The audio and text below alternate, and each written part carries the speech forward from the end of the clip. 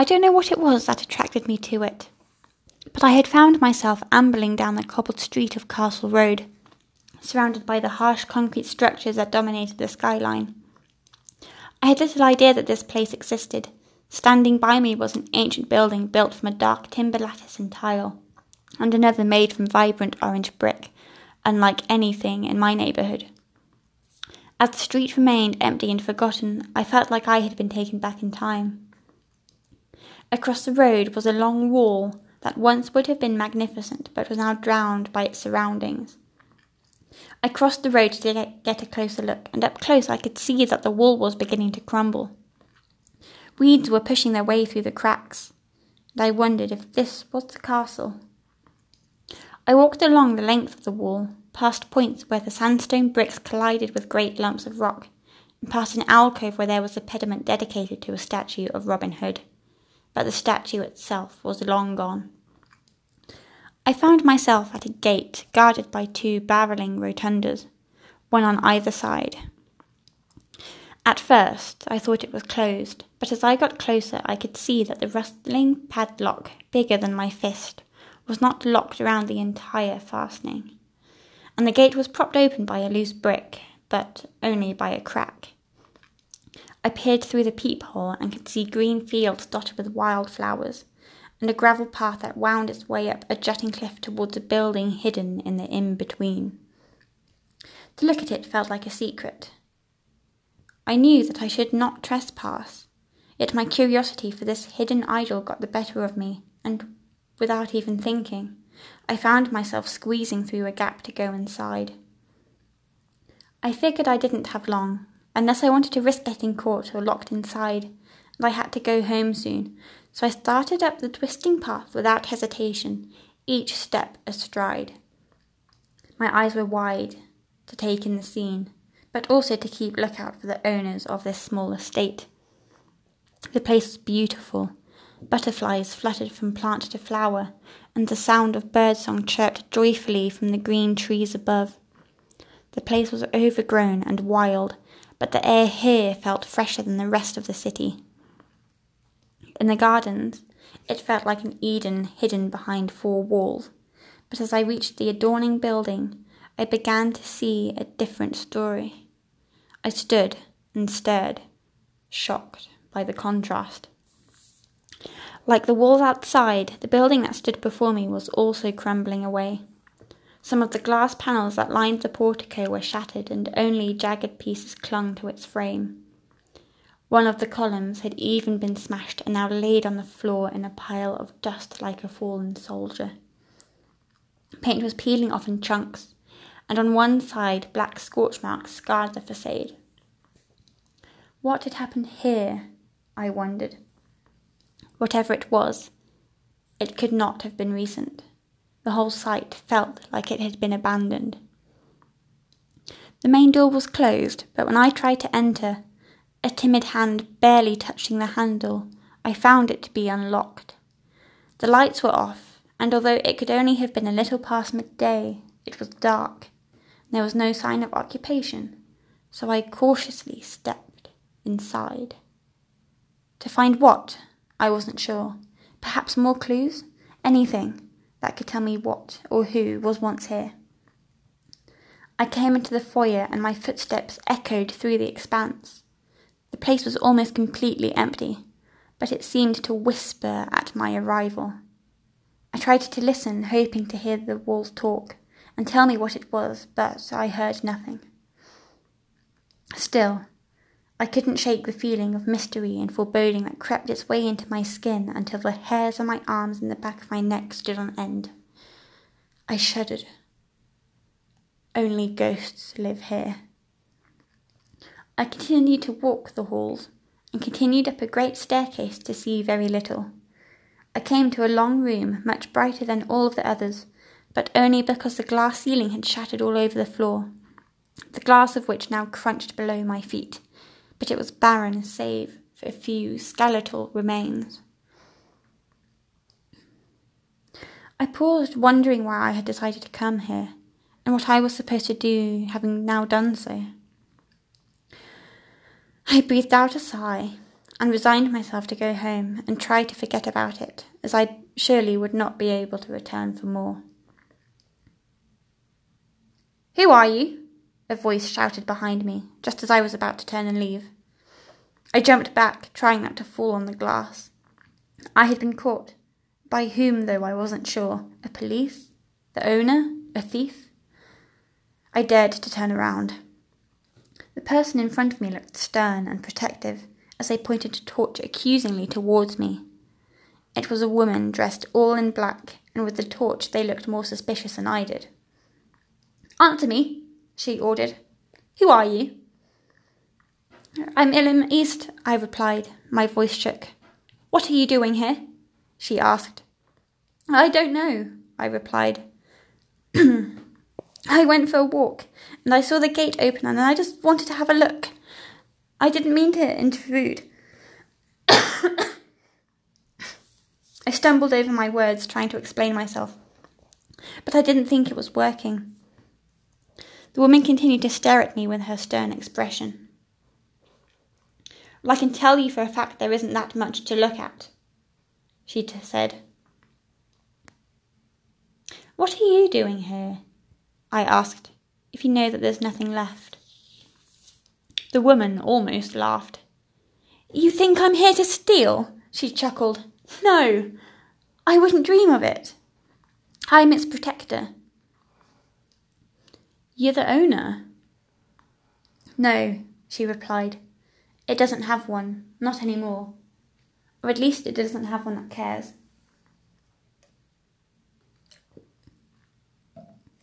"Do you know what this place is?" The woman dropped her torch to her side and she looked at me incredulously. "This is Nottingham Castle, of course." It was my turn to look at her in disbelief. How had I not known? "I must admit," I told her, "it doesn't look much like a castle." "You mean besides the ruin? I don't blame you. But no, the castle went centuries ago. This is the ducal palace, but that doesn't quite have the same ring to it."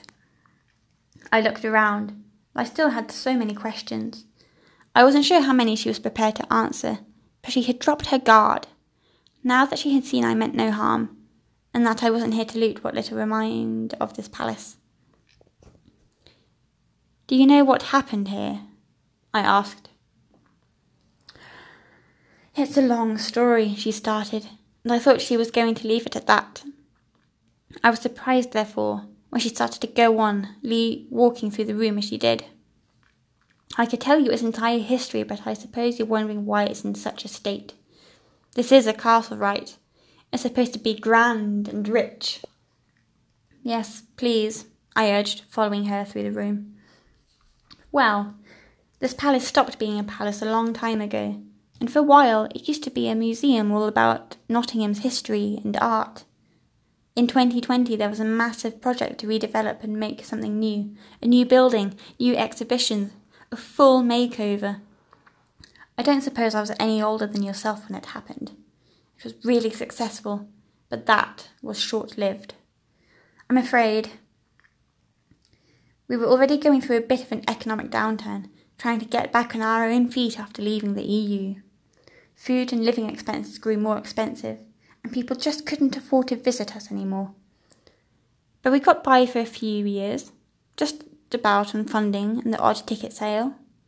Every year, however, the government decided to chip away just a bit more funding, and a bit more, until we were struggling to make ends meet, and we couldn't afford to maintain it the way we once did. Whole exhibits closed so that we could pay off the electric bill. Well, that was only the start of a few series of unfortunate events. Tensions with Russia kept growing and growing for years until they reached a boiling point. About 19 years ago they declared war, and that sends the whole country into a spin.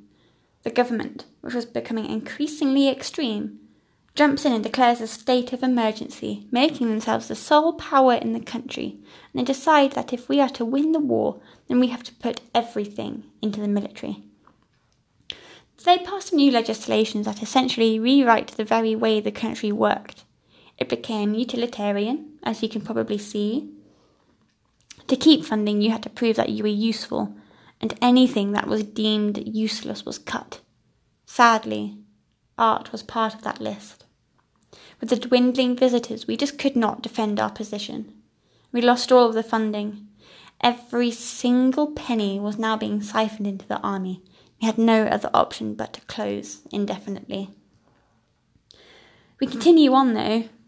A handful of volunteers stay and maintain the objects that we used to have and what few resources we can provide ourselves, but eventually not even that was enough.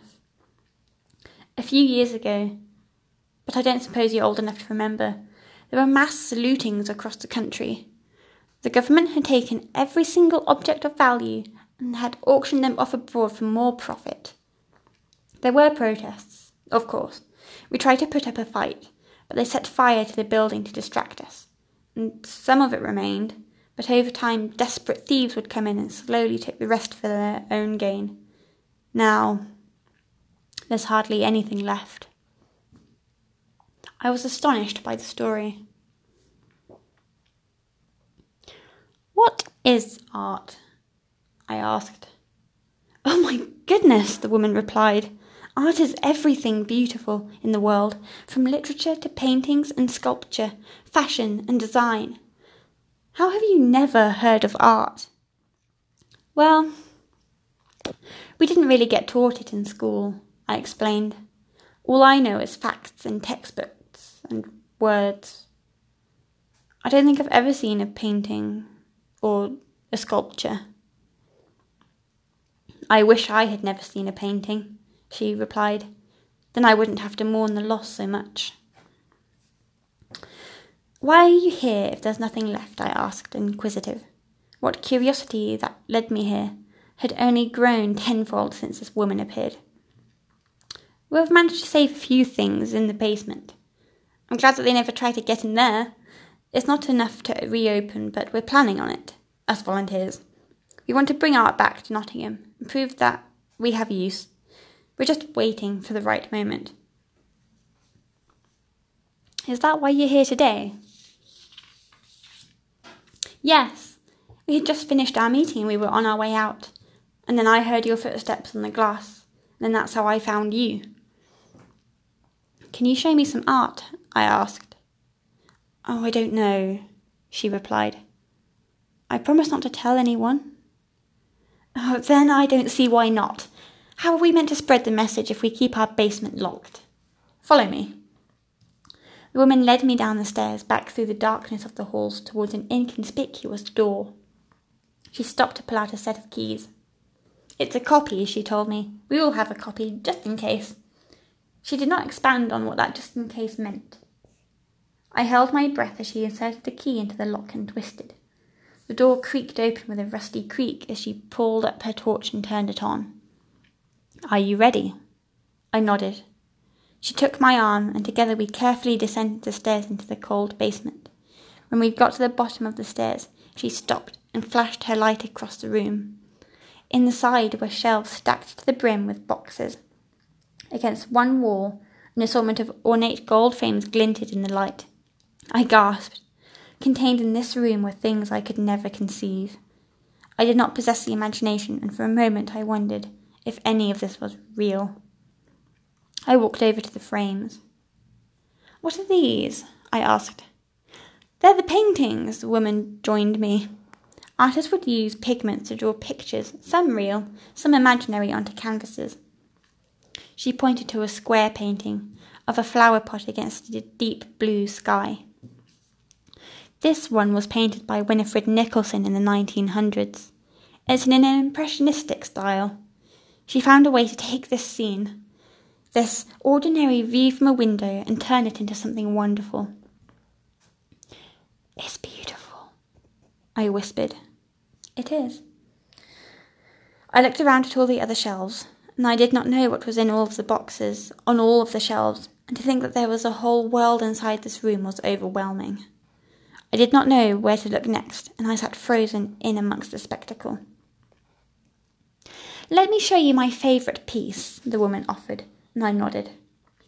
She left the torch behind, and as she disappeared round the shelves, only for a few long moments of anticipation, she returned carrying a white plastic garment bag in her arms, cradling it gently as if it were her child, and she gazed upon it in the same way.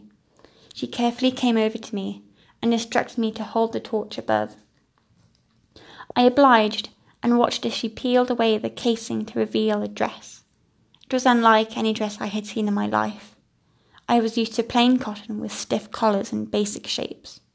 The dress that laid before me was a marvel. It was a long skirt constructed of 3 delicate tiers and a matching bolero made of the same fabric. It was paper thin, and I could see right through the sleeves.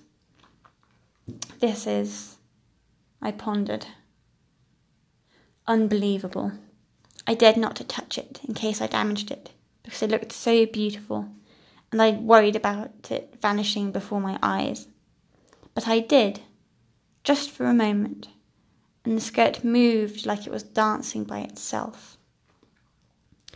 The dress is made from Chifley lace, the woman told me, in 1951.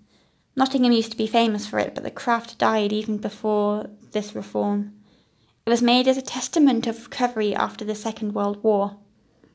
It's my favourite because it gives me hope. Maybe one day we can recover again. Maybe one day beautiful things like this will exist again. Maybe, I signed. I thought of how extraordinary the world would be if we walked around in clothes like this every day. Is there any way I can help with what you're doing? Or we can always use a helping hand. And maybe having someone young like you could help prove that it's not just us old cronies that care. But have a think about it, all right? I don't want you to enter this lightly, and you must not tell a soul, unless you can trust them. Not until we're ready. I promise. The woman packed up the dress, carefully placing it back into the bag and wrapping it in translucent paper. She hung it back on the shelf. Let's go. We ascended back up the stairs, and I took one more glance at the art that hid away from harm. The woman locked the door, then took me back out into the gardens. We walked silently down to the gate. Neither of us felt like we had to speak, as we appreciated the secret that we now shared. As we approached the gate, I did not want to go through, in case this place disappeared, or I never found it again. But I did, and I was pleased when the gate did not dissolve from view. The woman locked it up and extended her hand out to me. It was lovely to meet you, Ilham, she said. You too. If you ever want to return, or you do want to help, you will be most welcome. Just don't give us such a fright as this, okay? Sure. And if I'm not around, and someone asks if they're not a policeman, tell them that you know me. Okay, but I'm sorry. I never got your name. Oh, I'm terribly sorry. I'm Carmen. I hope we meet again. Me too. Carmen turned on her heels, and with a friendly wave started walking away down the road, past the magnificent wall, and I made my way back up the cobblestones, gazing at the unique buildings that I appreciated even more, and headed home.